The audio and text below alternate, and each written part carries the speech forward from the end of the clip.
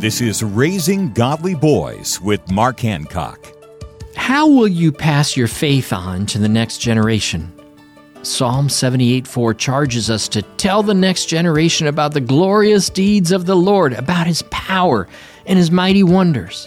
In this psalm, Asaph implored Jewish fathers to pass the faith from one generation to the next because he knew people would be prone to forgetting what God had done for them.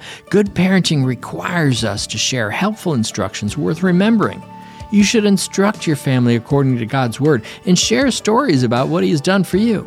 In doing so, God will enable you to impact future generations for years to come. For more information about a proven process that's helping boys grow into godly men, visit Trail Life USA or RaisingGodlyBoys.com. Download free resources to help you at RaisingGodlyBoys.com. RaisingGodlyBoys.com.